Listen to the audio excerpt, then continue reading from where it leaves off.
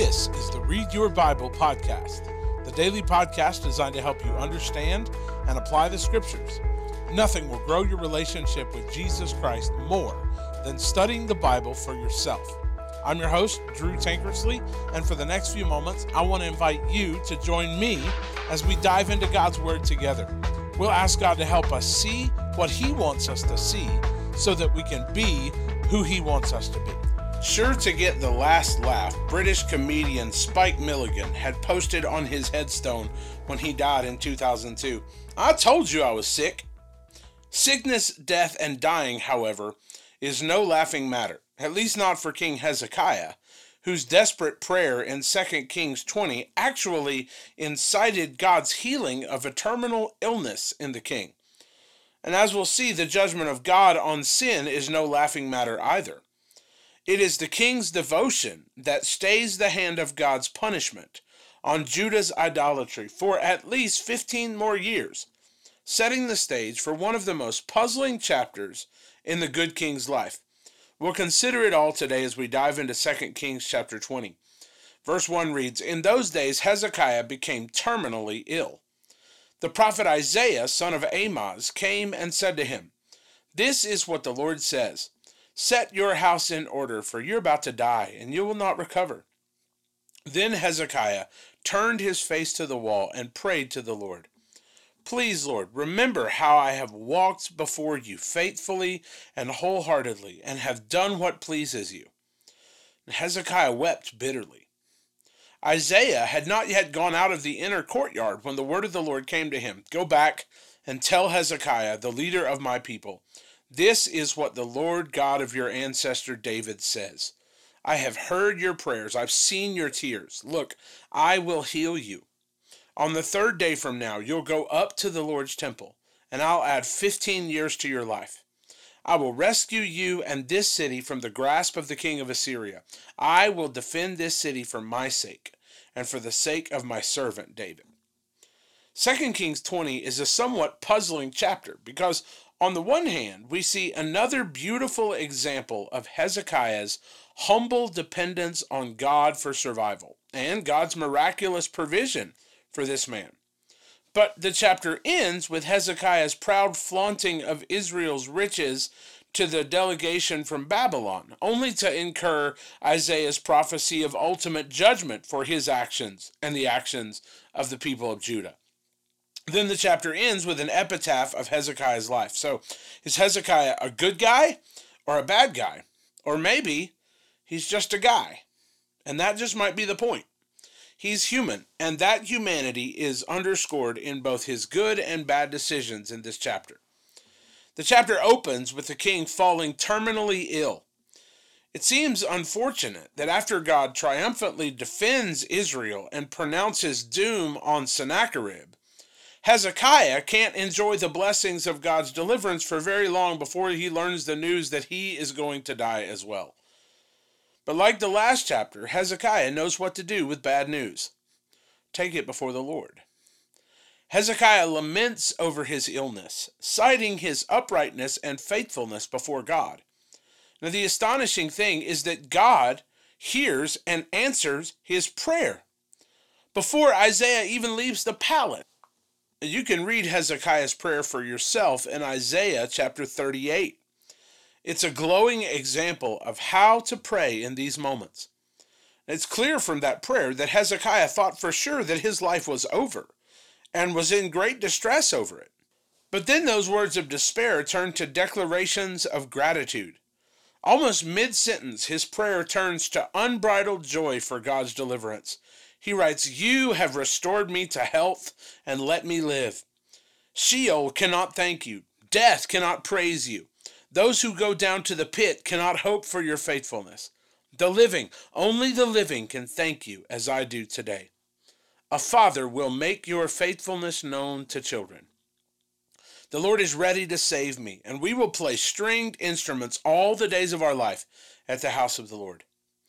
Curiously, though, at the news of his healing, Hezekiah requests a sign from Isaiah that God would indeed heal him and he'd be restored back to worship again in 3 days at God's temple.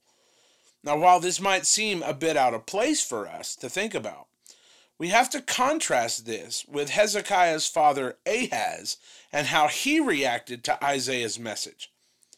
Hezekiah's father was a wicked king who feared the aggression of the kings of the peoples of Aram and Israel to the north in Isaiah chapter 7. He feared their invasion much like Hezekiah had feared the Assyrian invasion years later.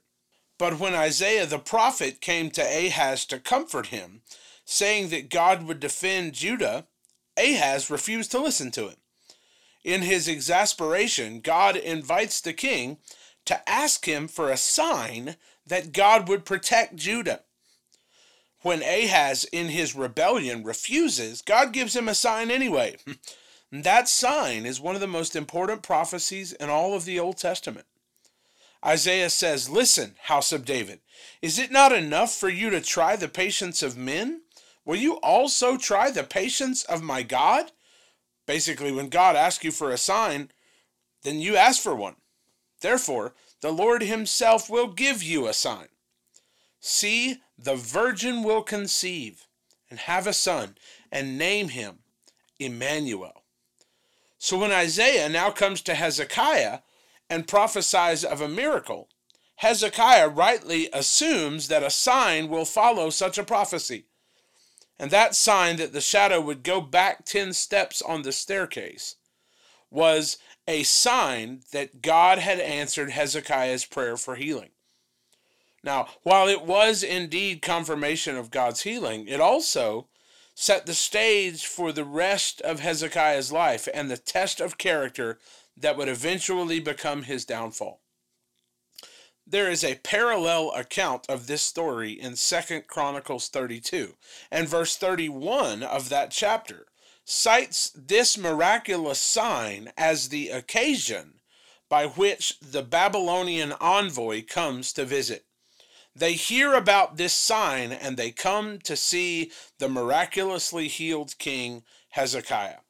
And when the leaders of Babylon visit Judah, their leader, Merodach-Baladan, is fighting to maintain power against the forces of Sennacherib in Babylon. The Assyrian aggression spread in all kinds of different directions, and it's possible that these court officials had arrived with letters and gifts to discuss a possible alliance with Babylon against Assyria, especially after God had miraculously spared Jerusalem and Hezekiah a chapter earlier, and then God had performed a magical sign to heal the king of a sickness. These people knew of Sennacherib's threats on Judah, and they had seen Assyria's attacks on Babylon firsthand. With all this in mind, Hezekiah's treatment of these men is even more egregious, because Jewish history is fraught with failed political alliances that only entrap God's people in further idolatry.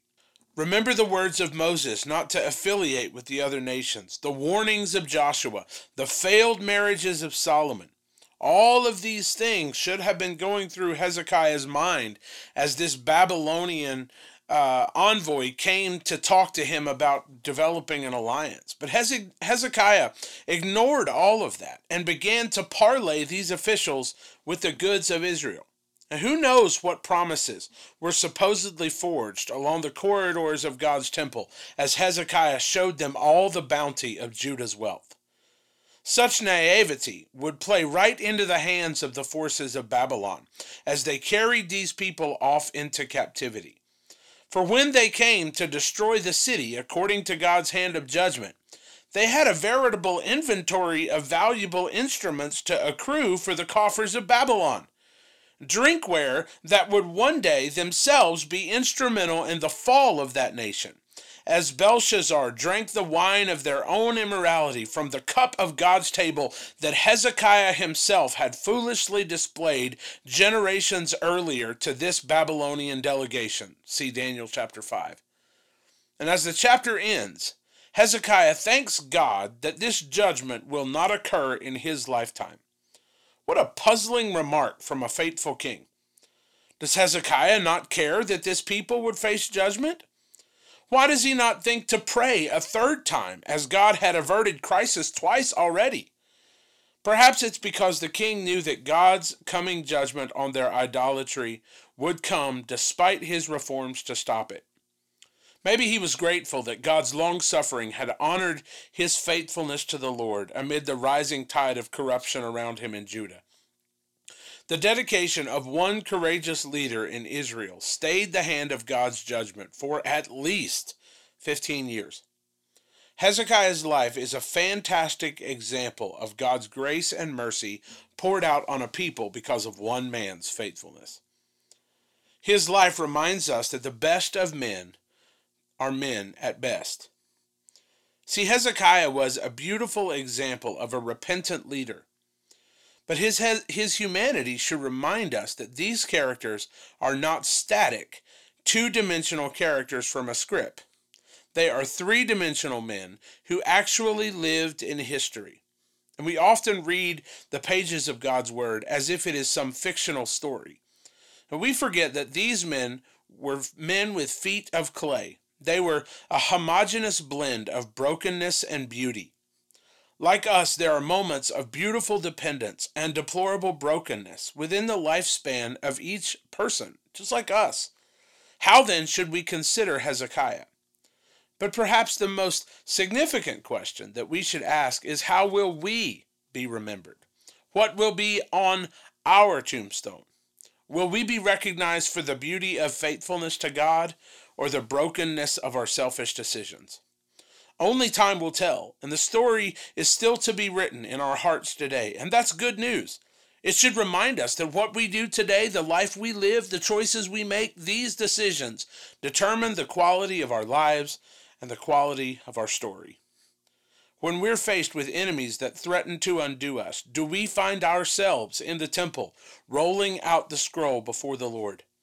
When we're faced with sickness that shortens our lives, are our lives consistently faithful enough to cite that devotion as a reason for God to heal? Have we seen the signs of God's faithfulness in our lives, and are we declaring that as Hezekiah did? Will we swell with pride and foolishly align ourselves with the world as a means of safety, rather than wholly depending on God? What will be the quality of our story, and will it be worth telling? Now, there are several lessons here worth considering from Hezekiah's life. One is that God answers prayer for healing. If we in faith believe and have lived lives of faithfulness to God, we can in confidence humbly ask him to heal to his glory. God may do that. He may not. He's not bound to our request or confined to our logic, but he may, in his providence, decide that his glory will be revealed through our healing. Or he may, through his grace, sustain us amid such illness. Either way, God is glorified when we trust in him. As Job said, though he slay me, yet will I trust him. Oh, that we would all have such faith. Secondly, we should be careful not to lean on our prosperity to protect us against the enemy's attacks. Hezekiah succumbed to the potential alliances with the enemy as a means of protection against Assyria. And in our own lives, we needn't hedge our bets on God's deliverance by fortifying and trusting in our abilities or wealth or ingenuity or creativity. We must rely entirely on God to defend us if we are to see his glory revealed. Finally, we need to see the impact of one man's life. Hezekiah's faithfulness to God single-handedly stayed the hand of God's judgment on Judah's corruption and idolatry for years. Now, we witness God's long-suffering and mercy through Hezekiah's life and reign. God will indeed bring judgment to this people. Babylon will come and carry them off into captivity because of their idolatry and because of their immorality and because of their injustice and because of their corruption. But all of that happens after Hezekiah's life. One man's faithfulness to God can make a difference. So Jesus, help us to trust you. Help us to follow your leadership and direction in our lives. May we honor you with our trust. May we not lean to our own devices, but may our faithfulness be consistent enough to pray with confidence for your deliverance. May you be glorified by our story and how we are remembered. And may you be the hero of our lives. In your name, amen. Thanks for joining us today for the Read Your Bible podcast. For show notes to today's episode, please visit readyourbible.info. While you're there, you can listen to past episodes as well as access a host of additional resources designed to help you grow in your faith. It's all there for you at readyourbible.info. That's readyourbible.info. For more information about South Seminole Baptist Church, just go to southseminole.com. Join us again tomorrow as together we help you learn to read your Bible.